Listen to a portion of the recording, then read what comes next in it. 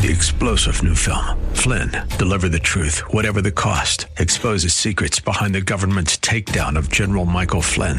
Flynn knew what the intel world had been up to. He ordered the first audit of the use of contractors. This set off alarm bells. He told the truth. He was the most dangerous person for Donald Trump to hire. They had to get rid of Flynn. Flynn, deliver the truth, whatever the cost. Available now. Watch it today. Go to salemnow.com. salemnow.com. Hi, I'm Eric Galindo, Training Director for the FSI Training School. For individuals and businesses, we offer certification courses in CPR and First Aid through the American Heart Association, and also the Vehicle Safety Inspector course for the Texas Department of Public Safety. Courses are available every week for your convenience. Call me, Eric, at 210-314-2615. That's 210-314-2615. What makes Rose Cleaners the best in dry cleaning? They do my laundry the way I like it. The wonderful customer service. Personal quality. I have some things I like done with my clothes that I ask for, and it's always done. They do good work. I just love Rose Cleaners. Very excellent customer service, and they've made me very happy since I've been here. They've got friendly employees when you walk in, and they haven't lost any of my clothes in 19 years. Rose Cleaners, serving San Antonio for over 20 years. And now a word from one of our Bible Live sponsors. Our company is so proud and excited to sponsor the Bible Live. As a businessman, I have to make decisions every day about how to best invest time, personnel, and resources for the best return and results. The scriptures say there are two things on earth that will last forever: God's Word and the souls of people. It's my hope that you, your family, your church, and perhaps even your business will pray about giving a tax-deductible donation to the Bible Live at this time. Together, let's expand this historic broadcast of the scriptures to other cities across our nation. A sound investment for both time and eternity. You can donate by credit card at the Bible Live website, www.thebiblelive.com, or mail your check for the Bible Live to P.O. Box 18888. That's P.O. Box 18888, San Antonio, Texas 78218. Welcome to the Bible Live Quiz Hour. It's time to test and grow your knowledge of the Bible, have fun, and win valuable prizes and resources for yourself, your family, your church, or favorite ministry. Here's how it works. Listen to the Bible Live Scripture Reading Program. Weeknights at 8. Not a program about the Bible itself. Hear a 15 to 20 minute reading each weeknight. The entire Bible every year. Then on Sunday nights at 9, join us here for the Bible Live Quiz Hour. Soapy will ask questions from the past week's Bible Live readings. You call in with the correct answers, and you win. It's just that simple. So get out your Bible, put on your thinking cap, and hit that speed dial. Because here's the host of the Bible Live, your Apache Indian scout through the Book of Books, Soapy Dollar.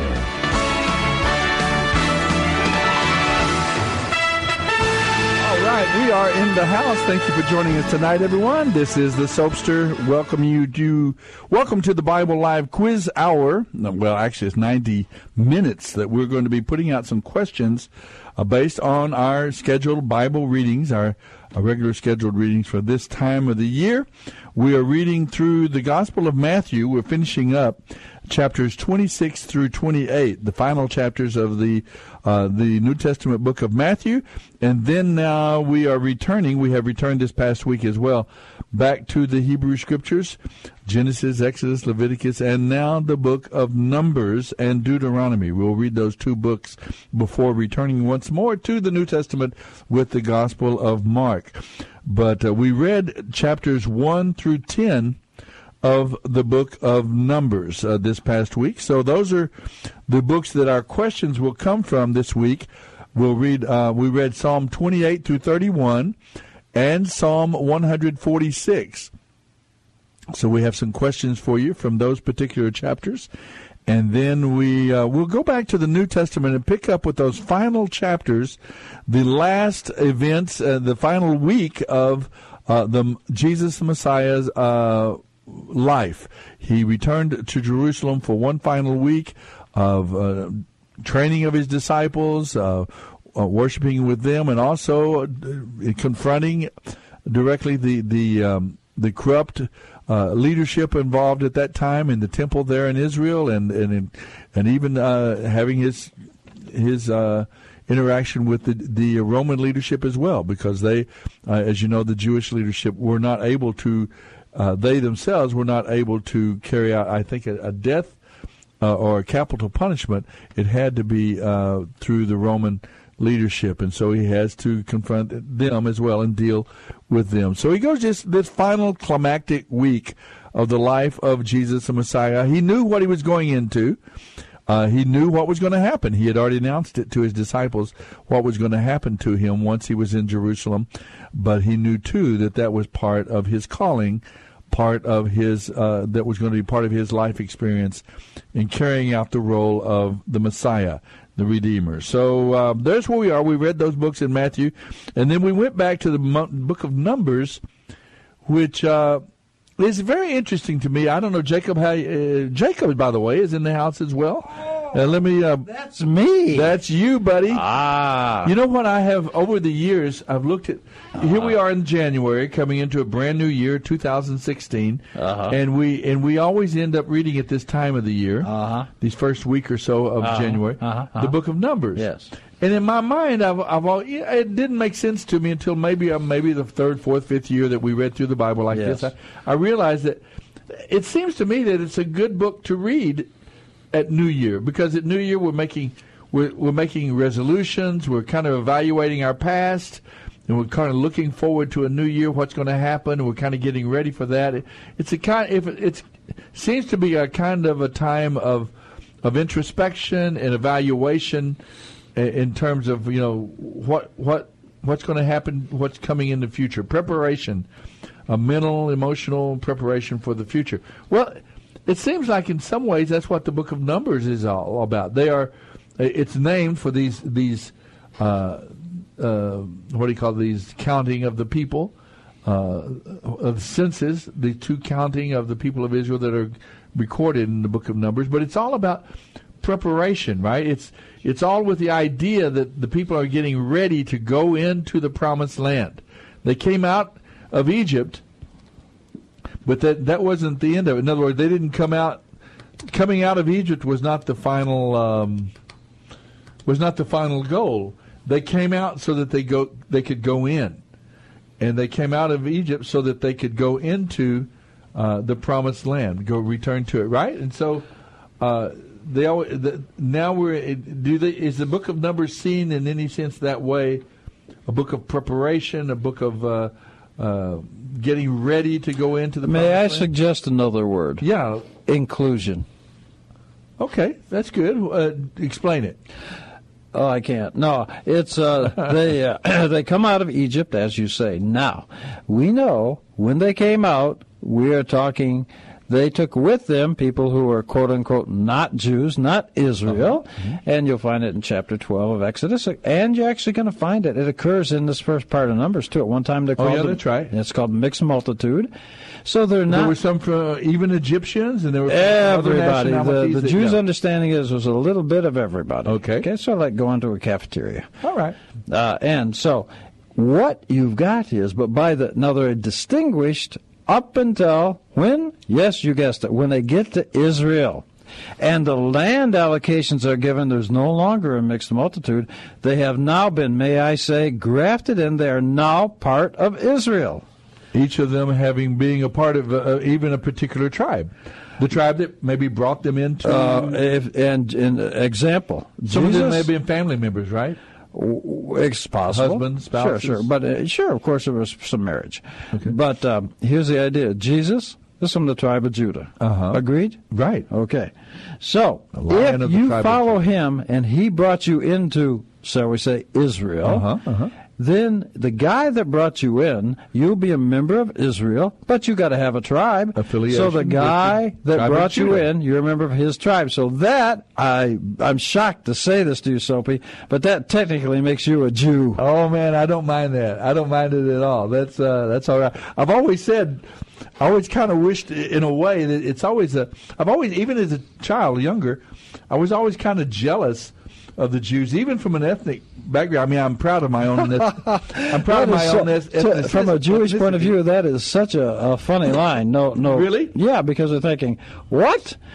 You want to go through everything that the Jews have gone through? Are you nuts? Well, perhaps the Native Americans have gone through quite a bit ourselves, to some degree, at least, a little bit, maybe like you've experienced. But the source of my jealousy, my ethnic jealousy, was not so much that, or my desire to kind of identify as a Jewish person, but the idea was, gosh, how proud I would be, how happy I'd be if the Savior, the Redeemer of the world, the Messiah, had been an Apache Indian. I thought, wow, I would have been so. Let me suggest that he was. We'd be so happy. Yeah, well, be happy. Let's say he wasn't Apache Indian. All right. Okay. Now, because from the Christian point of view, he represents everybody. So he'd be an Apache. He'd be Chinese. He might even be considered. Oh, I better not say it. Never mind. But he was maybe an Australian. How's that? Oh, I know what you were thinking. Maybe. I read. Now we're getting off topic here, folks. Bear with me, but no. This past week, folks, do not bear with him. We'll never get back. This past week, there was a well-known Jewish comedian. I don't know if you know her name. No. You may recognize her when I tell you the story. Uh-huh. She was over with her, evidently her boyfriend or someone, and she was in Europe, I think up in Wales. And evidently, she went to attend church with her friend, who is evidently a Christian. And that's where Christians usually go, is a church. Yes. Well, anyway, she went. I don't know. Okay.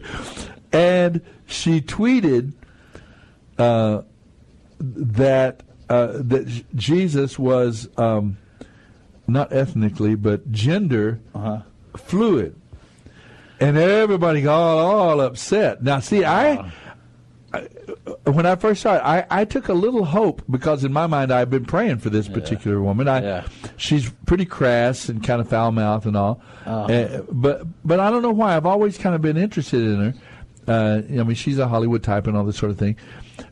But the fact that she was going to church and her point was not to make Jesus out to be some transgender kind of. It was saying that he transcends gender, that Christ, in fact, and Paul says the same things in the kingdom of God. There's neither male nor female, there's slave or free, that we all have become one in Christ. There's a unity.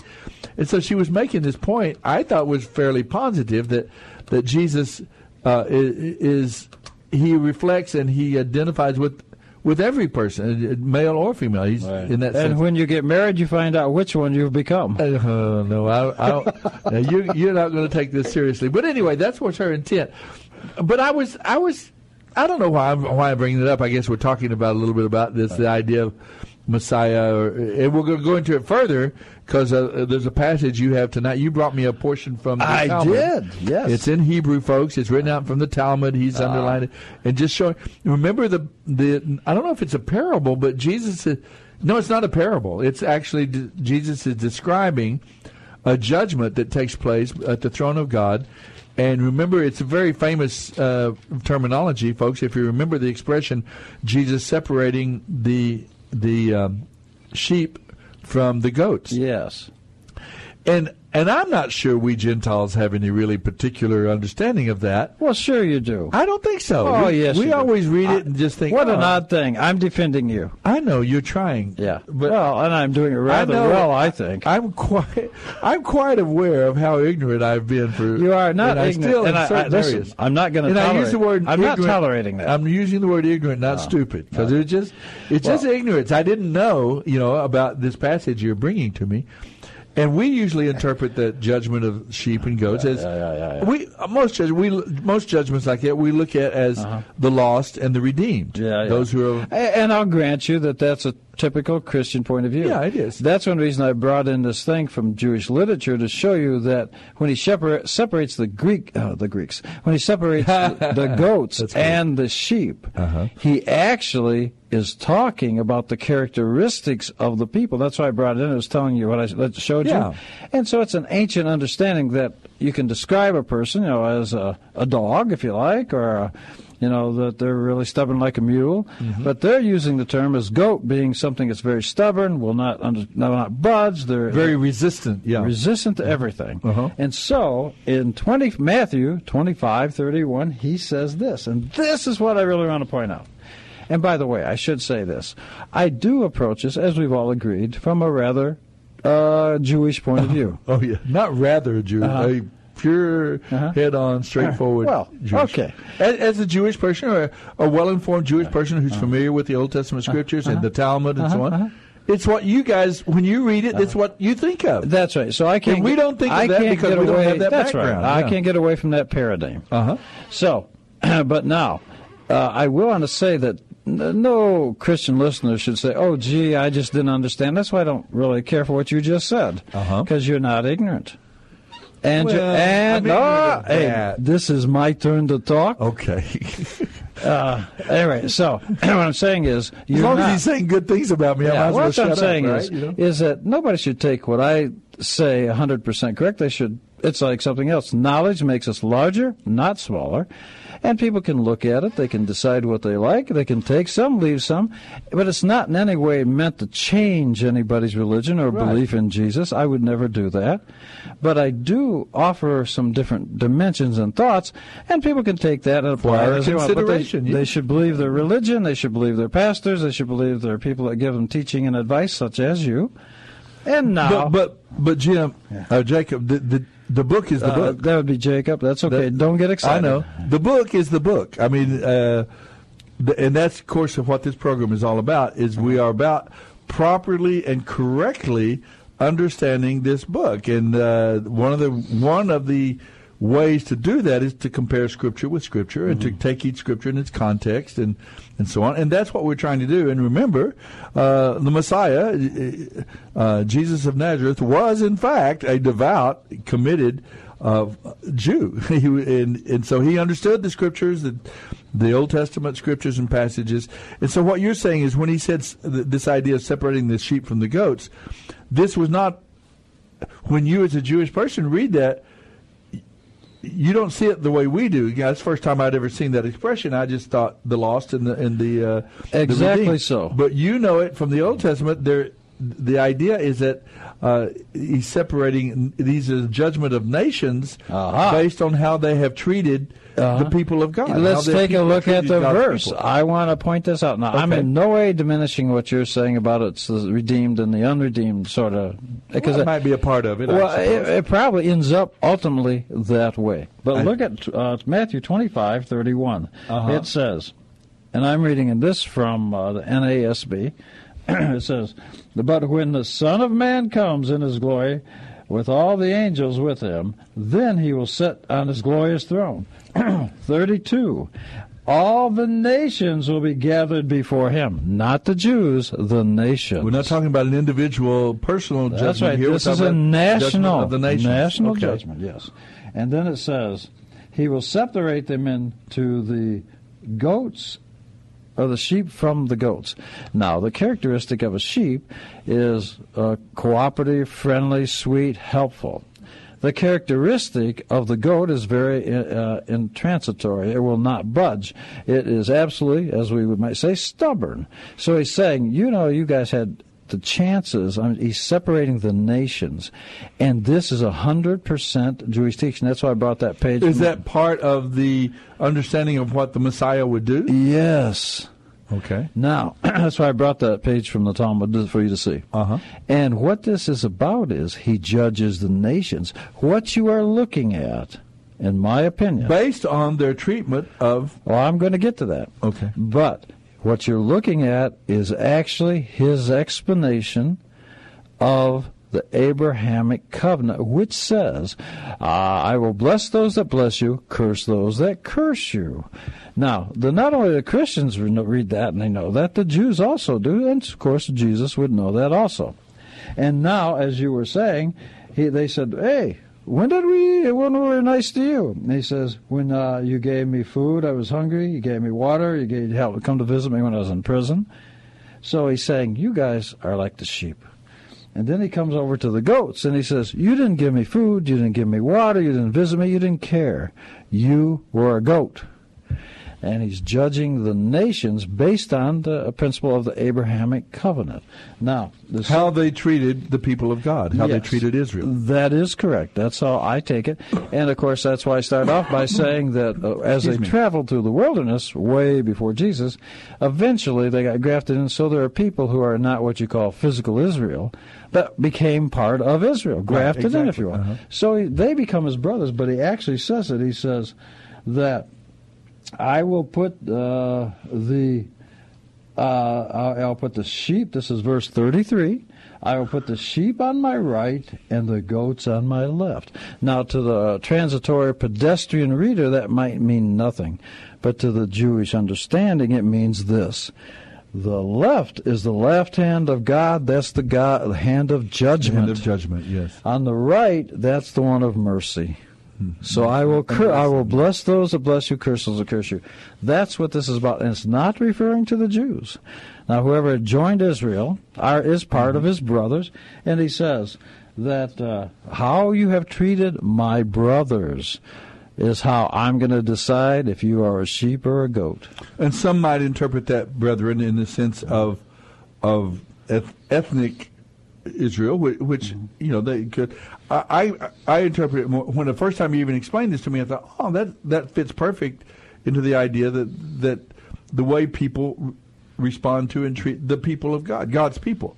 You could interpret that more broadly than just like ethnic Israel, but spiritual Israel, the people of God, how people treat them and their attitude toward the people of God. That's the way I look at it, and we've talked a little bit about that. That seems to me to be very, very compatible with the idea.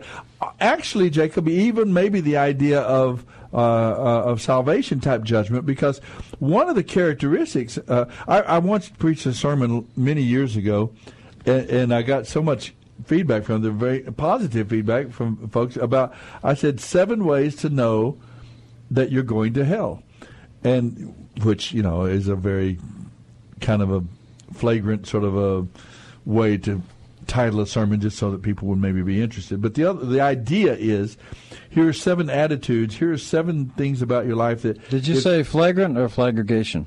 I said fragrant, like smelling really good. No, I said flagrant. But in other words, it's pretty out there. But it was to get interest in the sermon, so people would want to hear it. But it is helpful as well to know if there are a set of attitudes, if there are sort of attitudes and behaviors that would indicate to a person that you're not born again, you're not spiritually alive, involved and related and connected with God, because look at these particular attitudes, and there's a number of them, and they're fairly common. They're not out of this world sort of type things. For example, if you have no interest whatsoever in the Word of God, you have no interest in the Bible, you never read it, you don't care about it, it has no, when you do read it, it's just boring and sort of out of touch, and you gets nothing out of it, it has no message for you, it's probably an indication that you're reading somebody else's mail. It's not to you, you're not part of the people of God. If you're, and there were some other things I said, but one of the things is, if you dislike the people of God, maybe you don't go to church because, I don't like those people. They're a bunch of hypocrites and blah, blah, blah, and you're very critical of the people of God, the people who believe in God and sincerely trying to follow a God. Oh, they're a bunch of hypocrites, and you dislike them, and you're not in the least bit attracted or even compassionate toward them. That would be one of the indicators that you're probably not part of the people of God. And I can't dispute your sermon. And so you can consider this also positive feedback. Well, see, that would be one of those characteristics that you're pointing out. Except I must take a different position. Okay. I think the text here is very clear. I think he's talking about, and this would include people that joined Israel as they traveled through the desert or whatever. But I think he's clearly saying Israel, and you guys that are not Jews by either joining, converting, or believing in the God of Abraham, Isaac, and Jacob, those guys I'm judging, and I'm going to judge, in fact, in verse 40, 25, 40, and 49. He says, about the sheep and the goat, he says, Depart from me, right? No, that's much later. Okay. I thought I'd go ahead and finish the verse I was reading. What do you think? And I think I'll let you. Okay. And he says, I think I'll shut up and let you finish your thought. And to the extent that you have been nice to the brothers of mine. And in 49, to the extent that you have not been nice to the brothers of mine. This is clearly about the characteristics. And the Jews would always talk about animals, and they'd use the characteristics, as we were talking about. And the goat is very stubborn. It's recalcitrant. It will not join anything. It's very much self-sufficient. The sheep are sweet and pliable, and they would listen. So, and he's talking, and it's very important, I think, to understand that this is, as it says in 25:31 and 32, it's the nations that the Messiah was judging.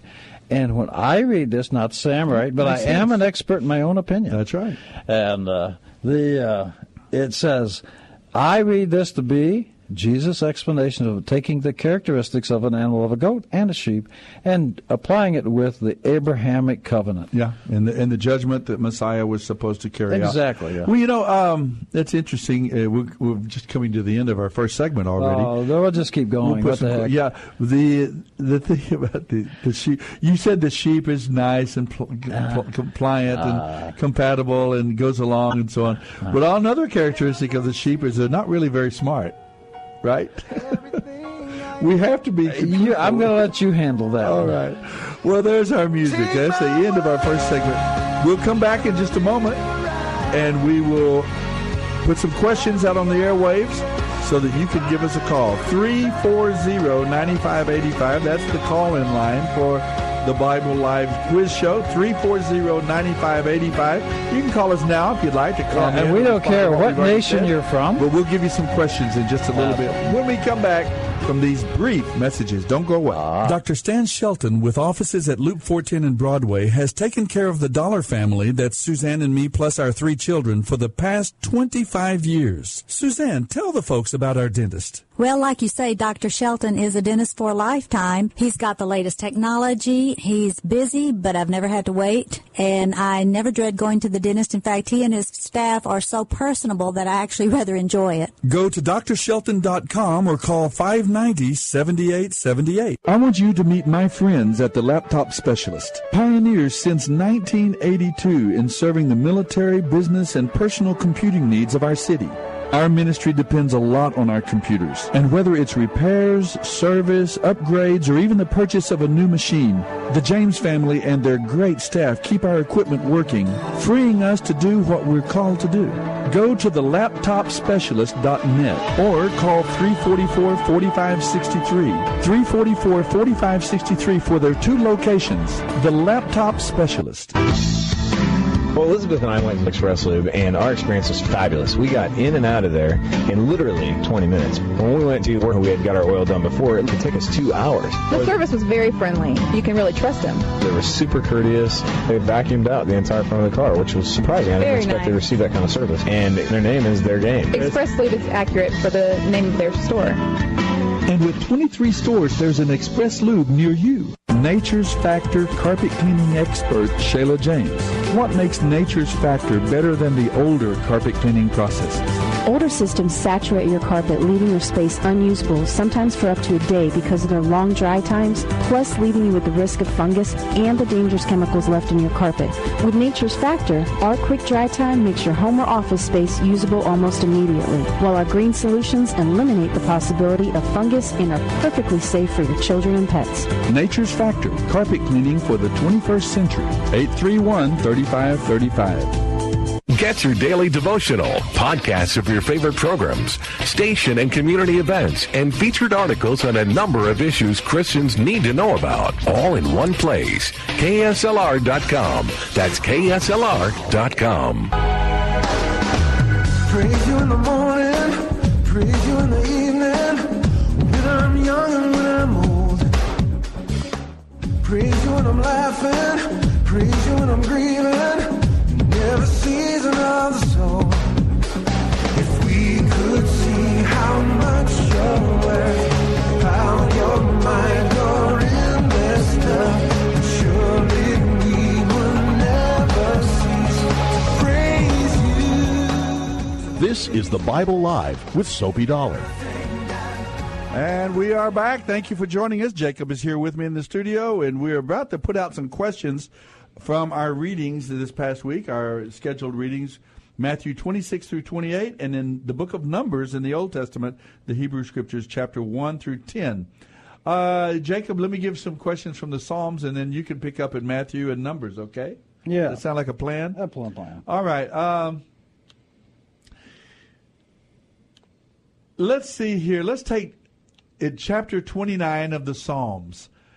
In Psalm 29, David begins by asking a group of extraterrestrial beings to give honor to God. Who are these extraterrestrial beings? You didn't believe there were extraterrestrials. The Bible confirms that there is life outside this planet, the extraterrestrial beings. Who are they? They're found there in Psalm 29. He begins by asking a group of extraterrestrial beings, this pen thing is not coming off, extraterrestrial beings to give honor to God. So that's question number one. I'll ask you another one here from Psalm chapter 30. Psalm chapter 30. David celebrates being delivered from illness and from God's judgment on his sin. What sin had David committed? Now, we know the famous sin of David, and I'll tell you right up front, the sin of adultery and murder. We're not talking about that one in this particular case. In Psalm 30, David is celebrating being delivered from illness and from God's judgment on a particular sin that he had committed that we know about. We're told about it in 1 Chronicles chapter 21 and 22. What sin had David committed, and that he is celebrating his deliverance there in Psalm 30? Oh, I hope that makes sense to you. Not too confusing as a question. And now, okay, let me ask you one more. Why should, according to Psalm 146, why should we not place our ultimate faith in people, even very powerful people? Sometimes we think, why? It's who you know. It's not what you know, it's who you know. And are you connected? And you place all your hope in being connected to these politicians or to this famous musician or athlete. You know, we kind of place our ultimate faith in who we know, in people, sometimes even very powerful people. Why is, the Bible says in Psalm 146, why we should not place our ultimate faith in people? Why is it? Psalm 146, look at verse 4, and you find the answer to that question. Now, for the book of Matthew and the book of Numbers, Jacob has some questions. Okay, how about your number 5? Am I on? You are on. Okay. How about your number 5, which is, let's see, what psalm did Jesus quote while on the cross? Okay. And the answer would be in Psalm 22. Actually, there's another one when he talked about into your hands I commend my spirit. Okay. That is actually, I had not known that before. It is actually a quote as well from, thank you, John. They tell me, keep into your microphone, right? Yeah. Okay. But speak into your microphone. A fairly well-known passage, right? Isn't that right, Jacob? There's somewhere about commending his spirit to God, or commending his life to God. I think that might be considered well, but that's not the passage we're looking for. Uh-huh. That's not the psalm we're asking you about. Okay. Which well-known psalm did Jesus quote while on the cross? Okay, that's, what psalm? So it's actually, well, do you want me to say it? No. No. Okay. All right. You mean say the words? No. Well, we could do that. No, let's not give them that help yet. That'll be a hint we'll give them. But Okay. Now, in your number 8. That's found in Matthew 20. There on the cross. I didn't put it where it's found in Matthew. That's what I was going to say. Do you want me to say the psalm? Oh, I see. Not the psalm itself. Okay. Okay. But because that's our knows question, it's right? It's in chapter 27, I believe, isn't it? Is it? Okay. At any rate, so then your number 8 says, in the Great Commission, in Matthew 28, 18 to 20. You like saying that, don't you? I notice you Jewish people like to talk about working for a Great Commission. Yeah, that's right. What is the only imperative verb in Greek? Now, you expect people to know what an imperative in Greek is? Come on now. A command verb, like go, sit, jump, shut up. Okay. That would be command verbs, yeah. Those are all Greek, obviously. Imperative verbs, yeah. Okay, so that's 2 from that, okay? Yeah, that's 2 from the book of Matthew. Now, can we go to Numbers? Let's go to Numbers. Okay. I would like to go to your number 4. All right. And it says the total first census was 603,550.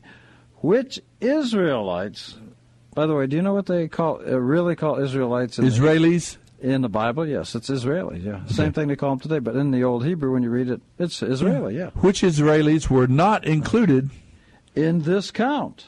Okay. The answer is in chapter 1, verse 2 and 3. And you got to think it through there a little bit before you just answer. Look at chapter 1, verse 2 and 3. Oh, yeah, that's right, too. I guess you could. Yeah, that's it tells you. Just a thought. According to that first census, 603,550. And I understood that they counted them up by the number of feet and then divided by 2. Is that what you understand? Yeah, that's what I thought. That's what I was. Let's see. Which denomination are you baptized in or certified in? So what would that happen with one-legged or people with 1 foot? That would not take them into consideration, would it? Oh, it's okay. Should we go on? Yes, we better. All right. As quickly as possible. All right. Okay. Let's see. Your number... Yeah, you're number 11. Okay, As God prepared Israel for war, the first priority was to organize them for worship. The second priority was to safeguard the moral and spiritual purity of the nation, especially what basic institution? Answer in Numbers 5, 11 through 15.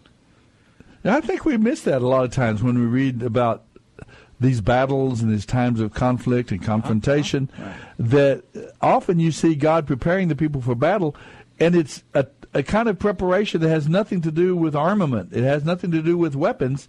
It's more of a spiritual preparation. And we have to realize that this is nation building 101. God is building a nation of people. He's establishing a calendar. He's establishing traditions and holidays, and he's putting together things that make a difference, that help a people be a people.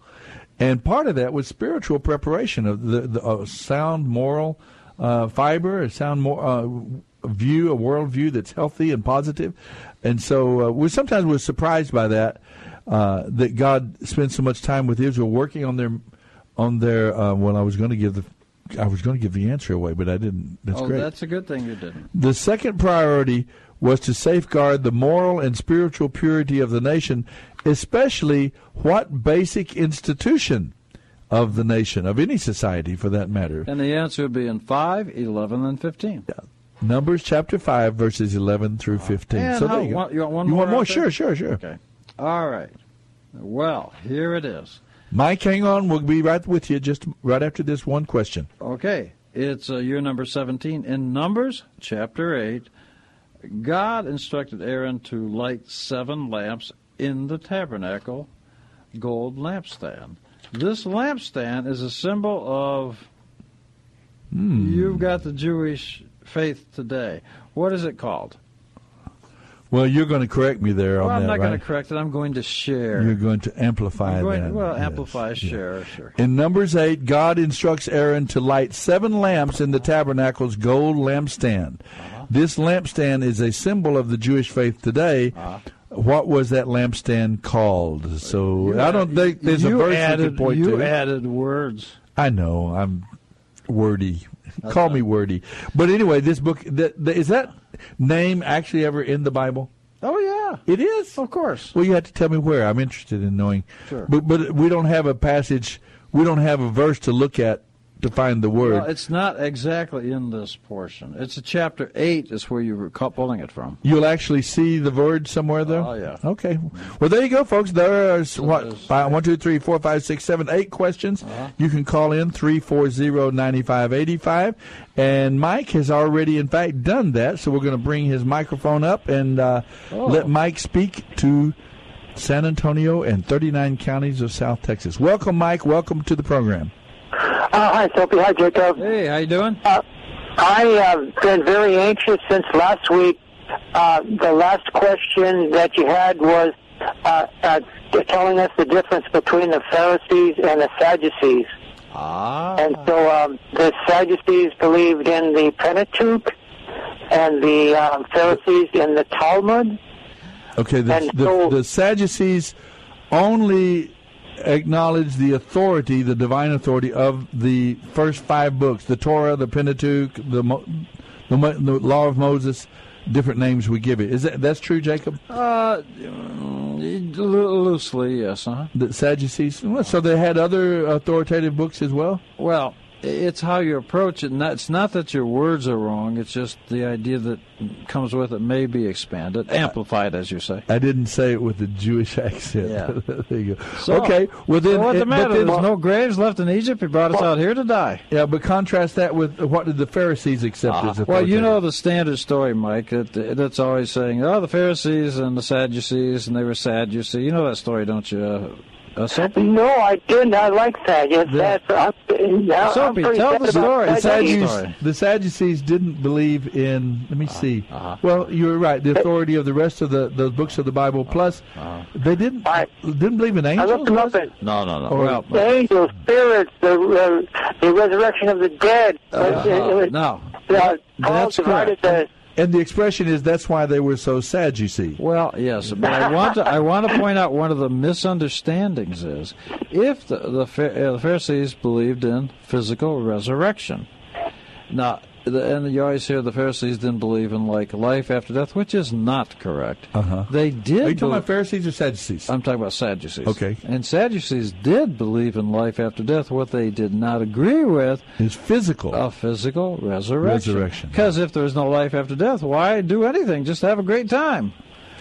So they both believed in it, the Pharisees thought, and really most modern Christians agree with exactly what the Pharisees were saying, and they agree with the physical resurrection, right? Right. And so did Jesus, by the way. Okay. But there's the idea. Okay. Okay, so the Talmud, I know the Torah, I know the Tanakh, but what's the Talmud? Christians have commentaries, many commentaries that you can buy, right? Yes. Yes. Okay, your answer was correct, Mike. You won. But the Jews also have a commentary, and it basically is this. It basically is called the Talmud. There are 2 versions of the Talmud. One's called the Babylonian for the Jews that went to Babylon, and there's one called Jerusalem.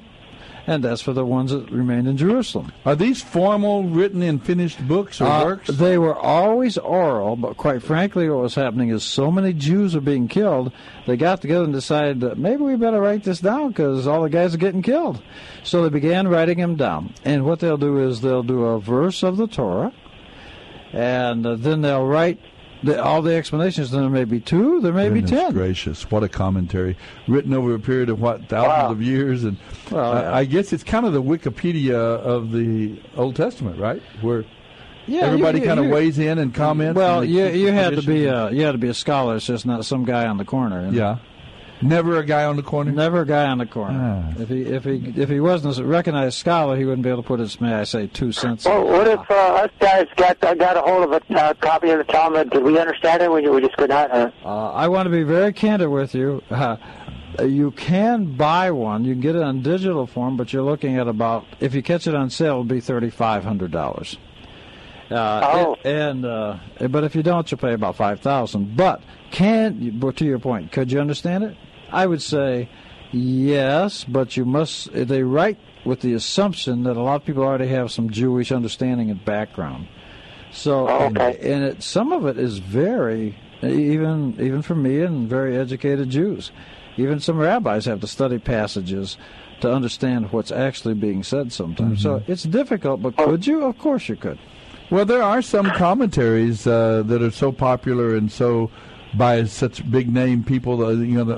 I've forgotten something. Matthew's commentary is a very famous. Most young men and women going to seminary, they'll get a copy of that particular set, and they're not cheap either. They're sets of commentaries, a full set of whole Bible commentaries are quite expensive, actually. So I guess the $3,500 is not totally. No, well, that's digital. Oh, I see. That's the digital. Well, and I want to tell you, Mike, it's not just one book. It's it'd be a whole wall of books, actually. Yeah. Okay. Well, anyway, the lampstand is called the menorah. There you go.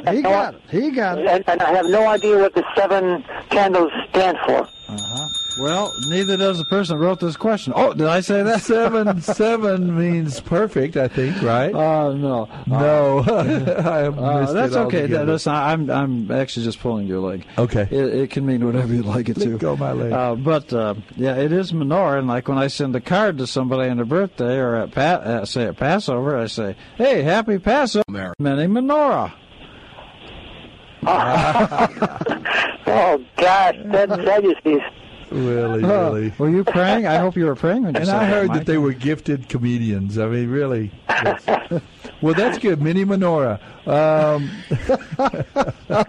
Anyway, okay. There's 7 candles in the menorah in the temple. Well, it was in the tabernacle first, right? It was in the tabernacle. Yes, sir. But the ones that they use at Hanukkah now actually have 8 candles with a server candle that's actually 9, so it would have 9. But the ones in the temple has 7, and that's the one you're referring to, the 7 lights. And it is this: it is that the idea of the Torah should be shared with the rest of the world to give light to the world every day. Oh, 7 days a week. Oh, 7 days without 7 candles. That's why even on Hanukkah, you see, you light a new candle every day and accumulate it to get all 8 lit. See? So now why do they put 8? Because the miracle of the oil for the menorah lasted 8 days. Okay, so it's not like they're adding another day to our week. No. Okay, all right. All right, there you go, Michael. You've asked a good ask question. Michael another question. You know, tonight they got the Golden Globes on, and they've also got this big football game on. So we probably got 2 listeners. Okay, well, let's. Mike, since you're one of our 2 listeners. The 620,000 were the men of military age. And not counting their families. Not counting their families, and not counting another important group. Okay. He did it. He did it. He's got. No, he didn't ask. That's one group that it did not include, but there's another group that census did not include as well. Which group was that?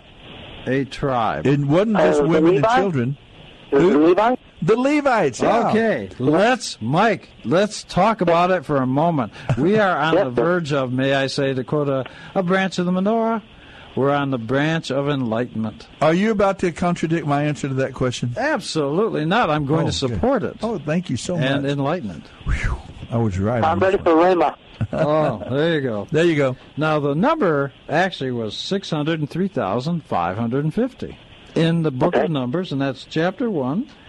Chapter 1, verse 1 through 3. And Mike correctly said that did not include the women and children, and it did not include the Levites. He is a winner. Okay. Now, there's something very interesting about that number, Mike. Okay. Now, remember back in Exodus when everybody was giving a half shekel in Exodus to contribute towards making the sockets of the, for the tabernacle and to get the things ready for the tabernacle in the wilderness they all used, right? That was rescue money. That was what? Rescue money. Rescue money?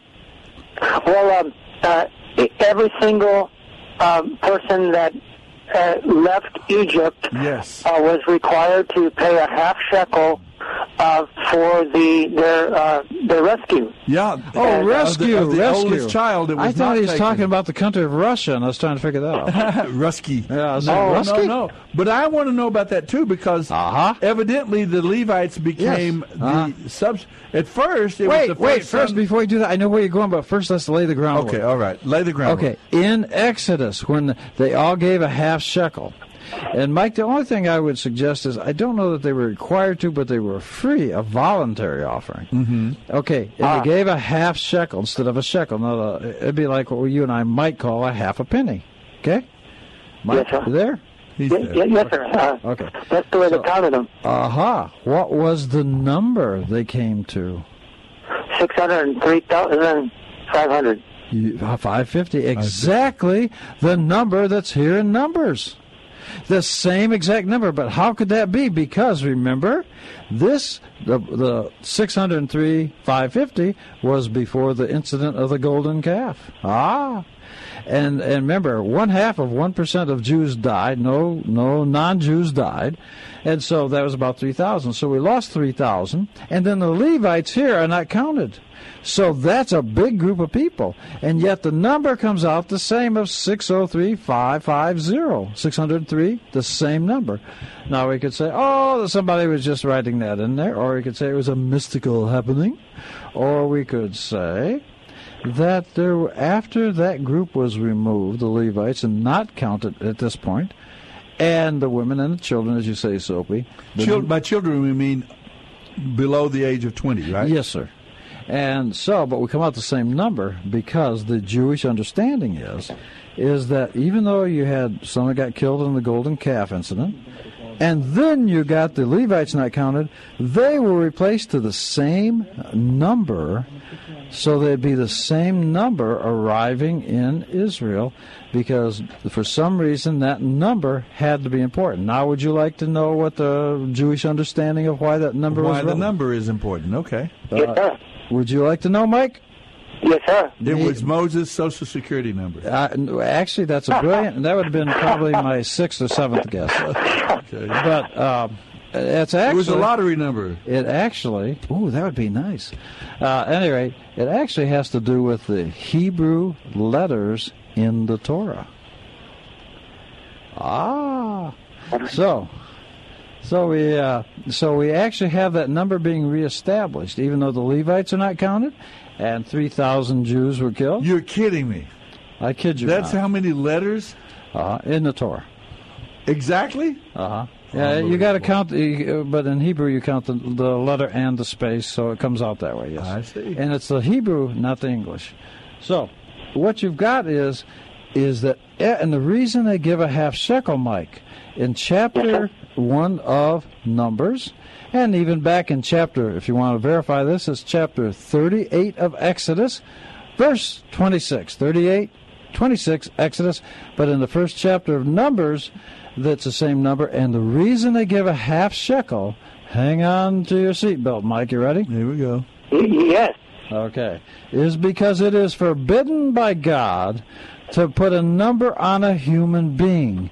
You can count items. You cannot reduce a human being to a number. You must recognize that they are not an item.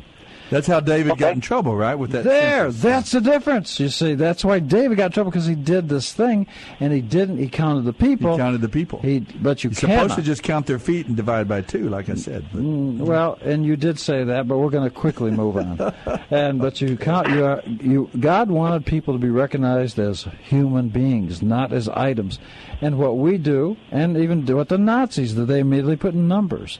Because if you reduce a human being to a number, they no longer matter. They're a number. That's why you donate the half shekel. But why a half shekel? it suggests the idea that it's not complete till the other half is there. In other words, all of Israel, only every person that puts in is only half. The other, all nation of Israel completes the shekel. And then you have the completion. And that is why I think this chapter 25 of Matthew ties in so well tonight, because he's saying the nations are counting, and they get counted by how they blessed. But the reason they use the shekel is because you cannot reduce a human being to a number. So you donate the half shekel. Now you donate the half shekel, and then we count the shekels, the half shekels. Now I'm going to tie this together for you. You got your seatbelt on, Michael? You have to pretty much have a handle on higher mathematics to be Sitting up straight now. Okay, you ready, Michael? Yes, Okay, I knew you were. I could hear you putting your seatbelt on. Here it goes. Now there is a story in the Gospels about a lady who's very poor. And she goes to the temple, and they translate, and she put in 2 pennies or 1 mite, that kind of business. Mm-hmm. And the widow's mite. The widow's mite, there you go. And Jesus says, oh, she's always going to be remembered. Now, why would he say that? Does that mean for posterity? Everybody reads the Gospel and says, oh, listen to that woman that gave the money. Because she's the one that gave, she's given more than anyone's because No. Soapy, I got to hold you up there. Okay. Look at my fingers. I got them in the shape of a gun. This is a hold-up. Okay, this is a hold-up. You see, that's why it's designated. A rich person cannot give more. A poor person cannot give less. Everybody is equal in the eyes of God, and in the house of God, it's a half shekel. And so when she goes in, you give the half shekel, you get counted among the nation of Israel because you've donated your half shekel to the temple. So she will be remembered in Israel and if you read Exodus, you'll find they give the half shekel, and the idea is you could voluntarily do it, of course, but if you did not, then you would not be remembered as part of Israel and building the tabernacle. But I thought Jesus commended her because, partially as well, because she gave out of her poverty. He does say while that, others gave out of their wealth. That's and so right. That she's, in a sense, given more because she's... Well, I thought that was part of his he does say that, declaration. He does say that, so I can't deny that. But I am going to suggest that I think that she will be remembered means that she will be counted among the nation of Israel to help build the temple. Because that's what it says in Exodus. All about. Yeah. So when you donate the half shekel, then you count the shekels because you're counting items. You're not counting people. Well, I have to beg your pardon, folks. Michael, thanks for calling in. Bernadette, I hope you'll be patient and don't go away. We're going to come back and visit with Bernadette, who has a comment or a question for us here on the Bible Live Quiz Show. Do not go away, Bernadette. 340-9585. That's our phone line. We'll be right back.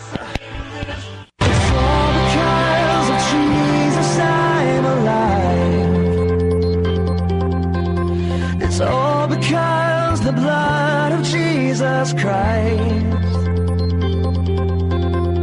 covers me and raised this dead man's life.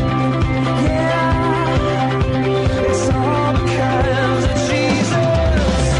It's all because of Jesus. This is the Bible Live with Soapy Dollar.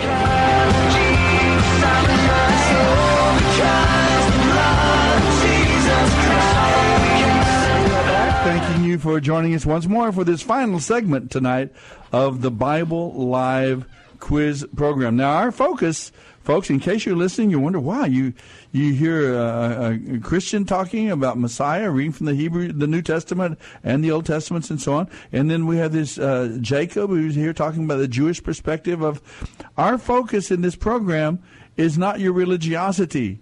We're not necessarily talking about what religion you are and so on. Yeah, we're very interested in your personal relationship with the true and living God. We want to encourage you to seek God and love the Lord with all your heart, mind, and strength. And clearly, we look at the New Testament in the light of the fact that the claims of Jesus of Nazareth to be that long-awaited and long-promised Messiah, the Redeemer, the Savior. We look at all of those things, but our focus is not what group we're part of, but the focus is the book itself. We want to We want to understand this Bible, these 66 books that we call the Bible, to understand them well, understand them correctly and rightly, as they relate, interrelationship between the different books and so on. And Jacob is here to help give us a very important perspective, and that is, these are Jewish men and women who wrote this book, the Bible, and it's about Jewish men and women.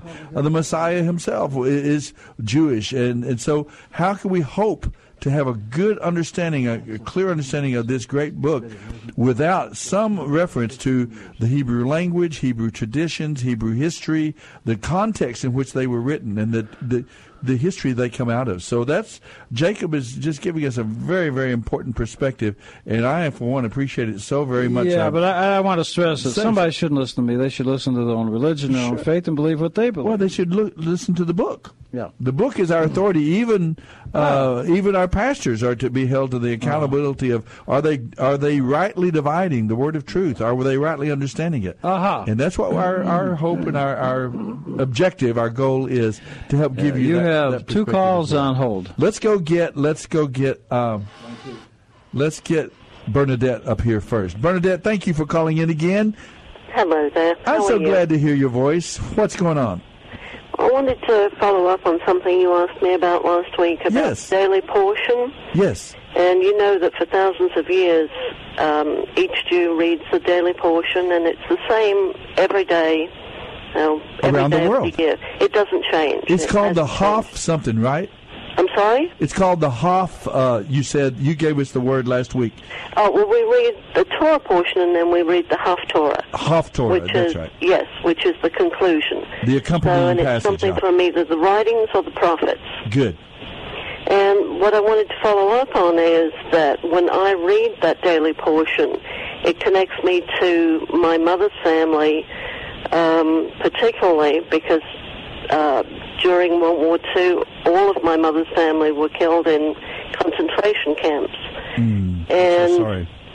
My grandmother died in Riga in Latvia. But I know that when I read that daily portion, it's the same daily portion that she would have read. That they read. And that connects me to her. That's got to be such a powerful connection. I've thought of that before as well.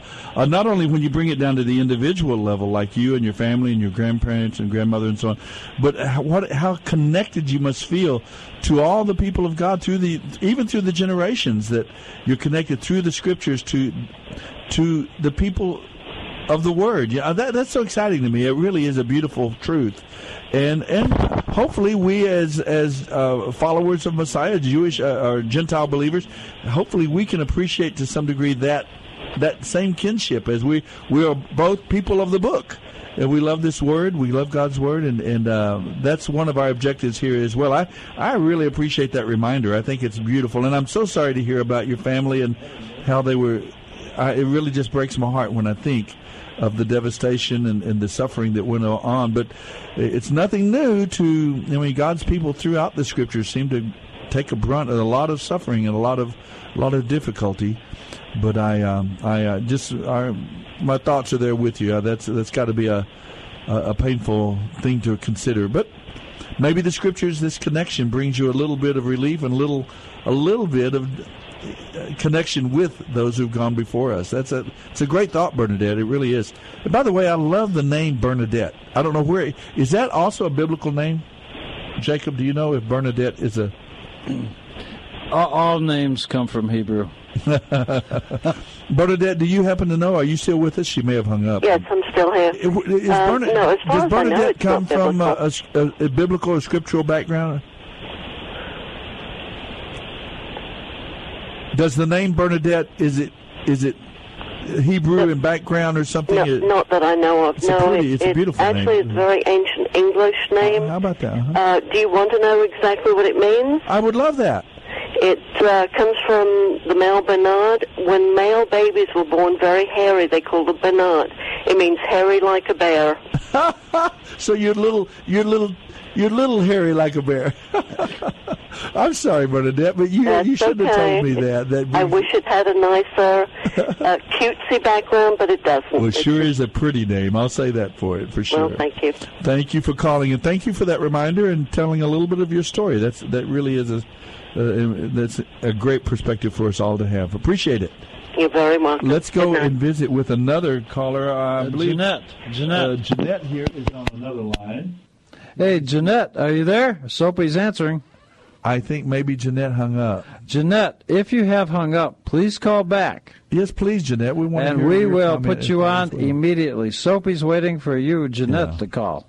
I may have just hit a wrong button. I'm not quite sure. I'm thinking that maybe Bernadette hung up, and so I didn't really need to hit the drop button because Bernadette hung up, but I hit the drop button anyway. Is Jeanette still on? No, Jeanette is not there anymore. I've lost Jeanette, but we'll get her back. Well, John seems to be indicating she is. 340-9585. There she is, John. She's calling back. Okay. You want me to talk to Jeanette, or do you want Yes. John's going to pick that up. Okay, Jeanette, you're going to get answered right now. Hang on. All things decently and in order. Let John pick it up and make sure we got Jeanette back on the line. Please show me your first name, please. Oh, can I put you on hold just for a moment? Oh, okay. It's not Jeanette. Okay, Jeanette, be sure you call. We're waiting for you. It's Harold. It's that hairy version of Bernadette. It's Bernard, the hairy male version, calling in. Harold, good to talk with you tonight. What's going on? Good evening. How you guys doing tonight? We are going along happily, enjoying the evening, and getting some really neat insights and input from our listeners about our Bible readings this week and the things that that we understand that from the Scriptures. Hopefully you're going to add to our understanding. You usually give us a little bit of a nugget, a little blessing that you've gleaned from the Scriptures, Harold. I have been so blessed that I'm just about afraid to move. I go through the day sometimes, and I'm thinking I have all these plans, and it ends up better than what I put together. And just the other day, I had found this become my favorite little restaurant, the Madeline. Uh-huh. And over there on Broadway, I take a book and a Bible or so. And the last time I went there, or a time or two before I went there, there's a small little room on the backside, I guess, where you can have guests. And I kept hearing, oh, what is this? Oh, and then I heard again, oh, how I love Jesus. Is that right? And I've eaten there, too. I like the Madeline. It's a very nice place, yeah. Well, when I heard it again, oh, how I love Jesus, I looked in the window, and there was these young kids in there, and they stopped and looked at me, and a girl opened the door and asked me, would you like to join us? And I said, well, first of all, I said, well, what are y'all guys doing? Well, we're practicing some real old hymns because of the Interfaith Week. Oh, and I didn't say anything of that being like it still works. Yeah. But so what happened was I had mentioned it just came out in the top of my head. I said, well, once in a while I call a radio show, and I'm starting to think that that's an interfaith radio show. And so they asked me, what is it about? And I said, well, there's a Baptist guy and a Jewish guy. And, it kind of stopped there a little bit. Of course, there was a few more things. But something I wanted to ask you, I remember week before last, I don't want to interrupt, but this little room you started telling us about, most places call that the bathroom. Is that what you're talking about? The little room. No. There was a little lunch room on the side. Oh, okay. Because he started off by saying, well, I looked in the window and it was like a little room. Well, the bathroom wouldn't have a window on it. I don't think. But now, anyway, he interrupted a much deeper thought that you had, I'm sure. Go ahead, Harold. What was I apologize. And the Lord's taking over again. Okay. No, but anyway, well, the other deeper thought, I had asked you a few weeks ago, where's the gold?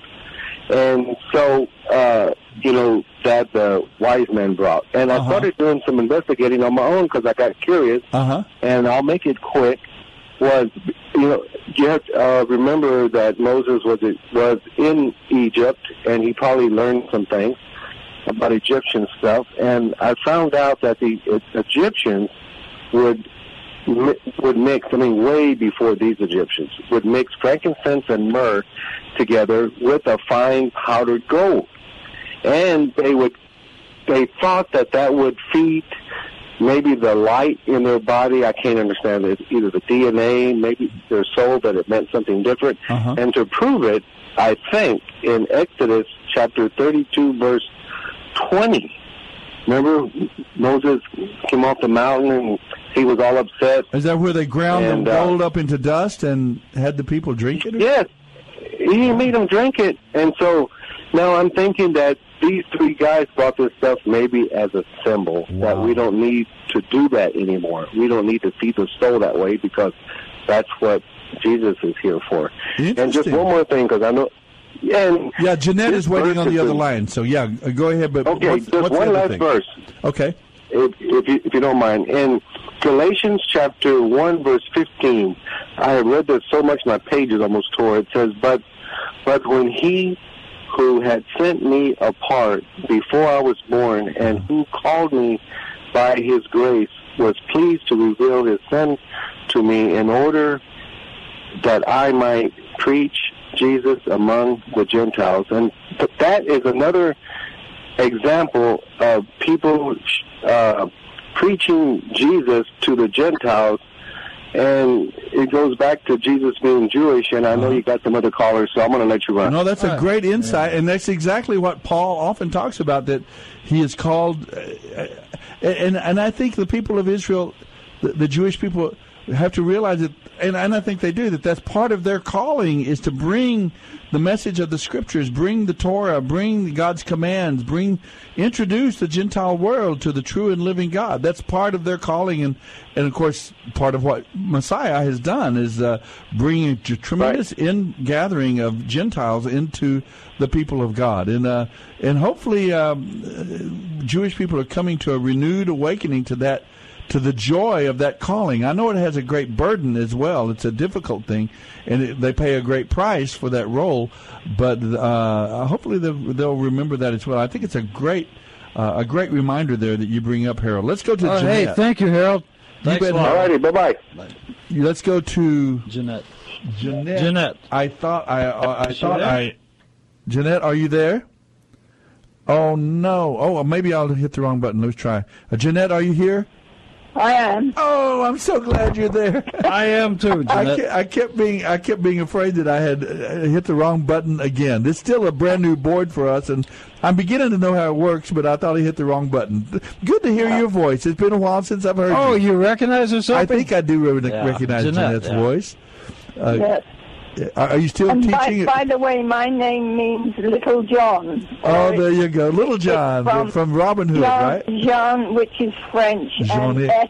And Jeanette, yeah. It's the female. Excellent. Now, are you still a professor at the university there? No, I am not. Okay. But my latest adventures with Jesus is that I've completed a book of poetry. Oh. It is with secular publishers, and it's taking its time. The title is called The Messiah's Signature. The Messiah's Signature, okay. I like that title. That's a nice title. Anyway, I was going to answer... I wasn't sure which questions have been answered and kind of lost track. I kind of have a feeling you could answer probably many of our questions. David begins Psalm 29, Jeanette, by asking a group of extraterrestrial beings to give honor to God. What name do we give to those extraterrestrial beings today? Angels. Angels, of course, yes. I just used a little humor there, the extraterrestrial, but they are extraterrestrial, so there you go. Exactly. So he calls on the angels to give praise to God, give honor to God. And let's see, David. I was going to answer the one about not putting your trust in princes. Okay, I like that one too. The fact that they are human, they need oxygen to breathe in and out. And very often what they breathe out is a lot of hot air. And they're responsible for the cults and the false religions you're exactly that are so right. manifest now in the end time. And we're warned so very much, continually in the Bible, we're warned against the false teachers and so on. But that's not exactly the reason in Psalm 146 why we should not place our ultimate faith in people, even very powerful people. And you kind of came close to the answer. She's kind of got it, because if people don't breathe, they do. If you stop breathing, what do you die. do? Yeah, you die. There's the answer. You assume room temperature very quickly. Yeah. So that's another reason that we should not place our ultimate faith in people, is because they die. They go, and the next thing you know, the guy you've trusted in and counted on is gone, and we're left with that. So our faith, our ultimate faith and trust should be in God. A warranty is only as good as the company's still in business. If the company's still in business, that's right. So there you go. Well, let's ask. I want to get Jeanette to kind of help us answer some of these questions. Sure. What psalm, Jeanette, did Jesus quote while on the cross? He did say, "Forgive them, Lord, for they know not what they do." That's also, according we understand now, that is actually into thy hands I commend my spirit. That's another one. But there's one that he starts off with. He says, "My God, why hast thou forsaken me?" What psalm is that? Do you remember? Oh, no. 22. Oh, 22. The famous Psalm 22. My God, why have you forsaken me? And so he's there, even on the cross. The scriptures, when you squeeze Jesus, out comes the scriptures. Anytime pressure, out comes the Bible. He knew as a man of the Word of God. That's without a doubt. Let me see if there's one final question I can ask you. If you don't mind, do you mind? We're using your Bible knowledge. The spot, because I'm listening to all the banter, you kind of do lose track of what the original questions were. Yes. Okay, here's one. It is from Psalm 30. David celebrates being delivered from illness and from God's judgment on his sin. What was the particular sin that he had committed that it was referred to in Psalm 30? It wasn't the adultery. Anything to do with his son? No, it wasn't the adultery, and it didn't have to do with his son directly, at least. It had to do. We're talking about Numbers and how. There you go. Yeah. It ties in perfectly about the book of Numbers. What did David do that he was not supposed to do? What did they do in the book of Numbers? The book of Numbers is given its name because there are two things there are two times in the book of Numbers that they did what? The census and that. There you go. Yeah. Now, did David ever take a census? Go ahead. Was somebody not counted among the numbers, or? No, remember he took a census and he wasn't supposed to. Oh, remember he's not supposed to count people like you count things, and God judged him for it. That they must not be numbers. They must not be, reduced to numbers. It's so ironic that those who went through the Holocaust, they were reduced to numbers. Yeah, they put a number. That was part of the insult. So that was deliberately in defiance of God's Well, Jeanette's right on the money. They tattooed a number on them and reduced them to being numbers of things. Yeah, you're exactly right. That was a horrible thing. I guess you heard Bernadette, who called in earlier. Her family was taken in the Great Holocaust.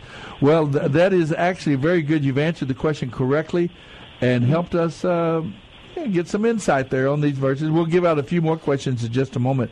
But I'm glad to hear your voice, Jeanette. Yes. You've always brought joy to me. I've really smiled. Soapy, we enjoyed a good friendship. Jeanette's an old friend of yours, that you know, right? Yeah, we've known each other a lot of years, and she used to be a professor up at the university there in San Marcos. I guess it's called Texas University. No, I was student up there. That's where I got my master's degree in education. It seems like you did some student teaching, and then I did something. some college teaching. Yeah, there you go.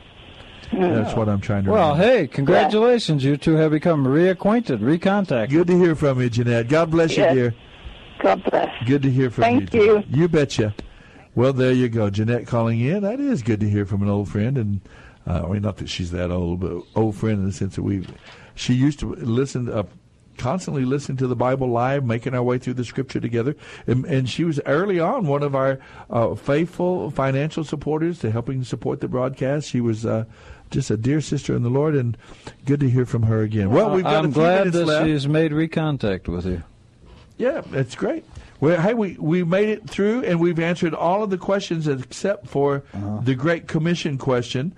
What is the only imperative verb? A lot of people don't realize in Matthew 28, Jesus, it's kind of his last command to his followers. Well, that's right. This is my text, my joke that I made up, and this is my text to prove he was Jewish, because he tells those disciples, "Hey, go out and work on a great commission." I love it still. I chuckle. But anyway, the only command, he talks about teaching people to obey all the commands he has given them, which is very interesting. He didn't just say, go out and teach the people what the commands that I gave you. A part of discipleship is go out and teach the people to obey the commands that I've given you. It's a different thing besides just teaching them the commands and teaching them and training them to obey them. Sure. I think it's a very good distinction. But there it is in Matthew chapter 28. It's called the Great Commission because he says, go into all the people groups of the world. Take this message of redemption and salvation and hope and take it and make disciples in every people group. The idea is, and I'm not called upon to go to Spain and reach all the Spaniards for the gospel of Christ.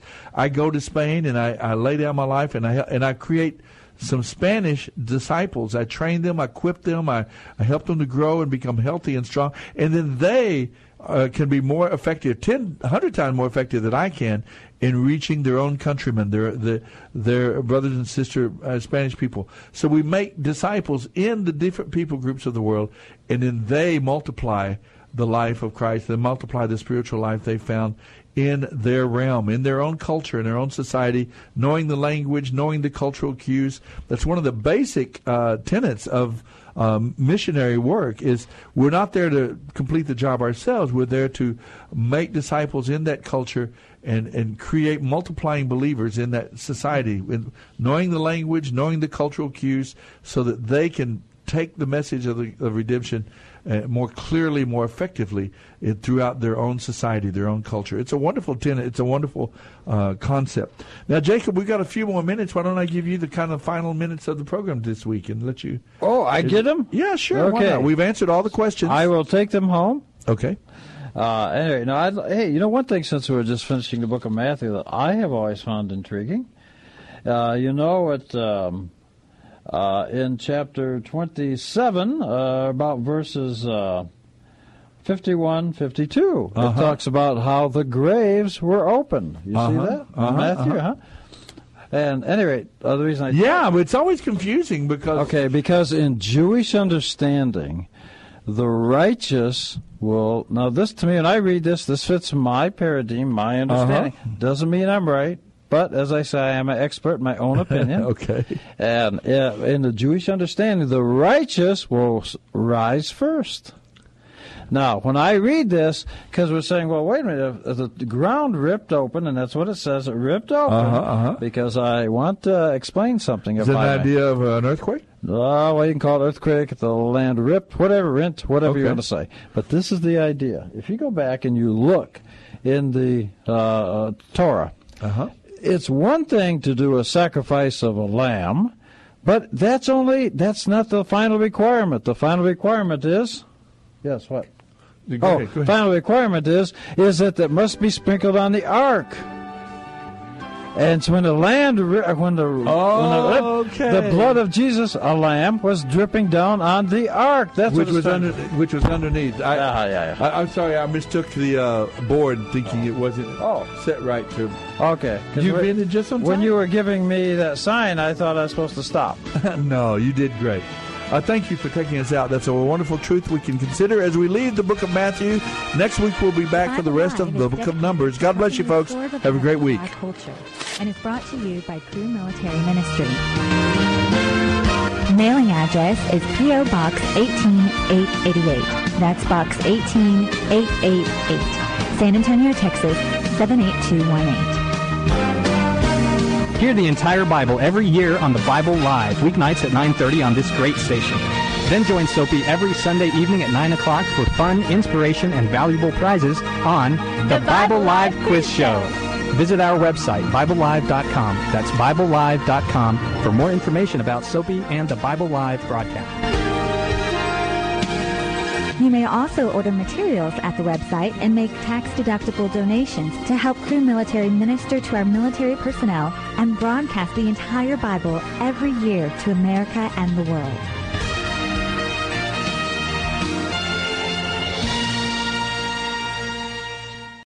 3-star general Michael J. Flynn, head of the Pentagon Intelligence Agency, knew all the government's dirty secrets. He was one of the most respected generals in the military. Flynn knew what the intel world had been up to. He understood its funding. He ordered the first audit of the use of contractors. This set off alarm bells.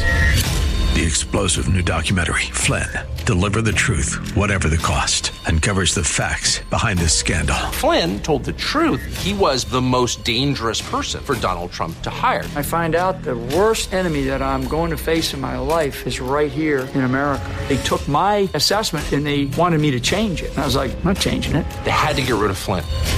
With in-depth interviews, archival footage, and never-before-seen personal records of the man behind the headlines. I just felt like I was drowning. Flynn, Deliver the Truth, Whatever the Cost. Available now. Watch it today. Go to salemnow.com. salemnow.com.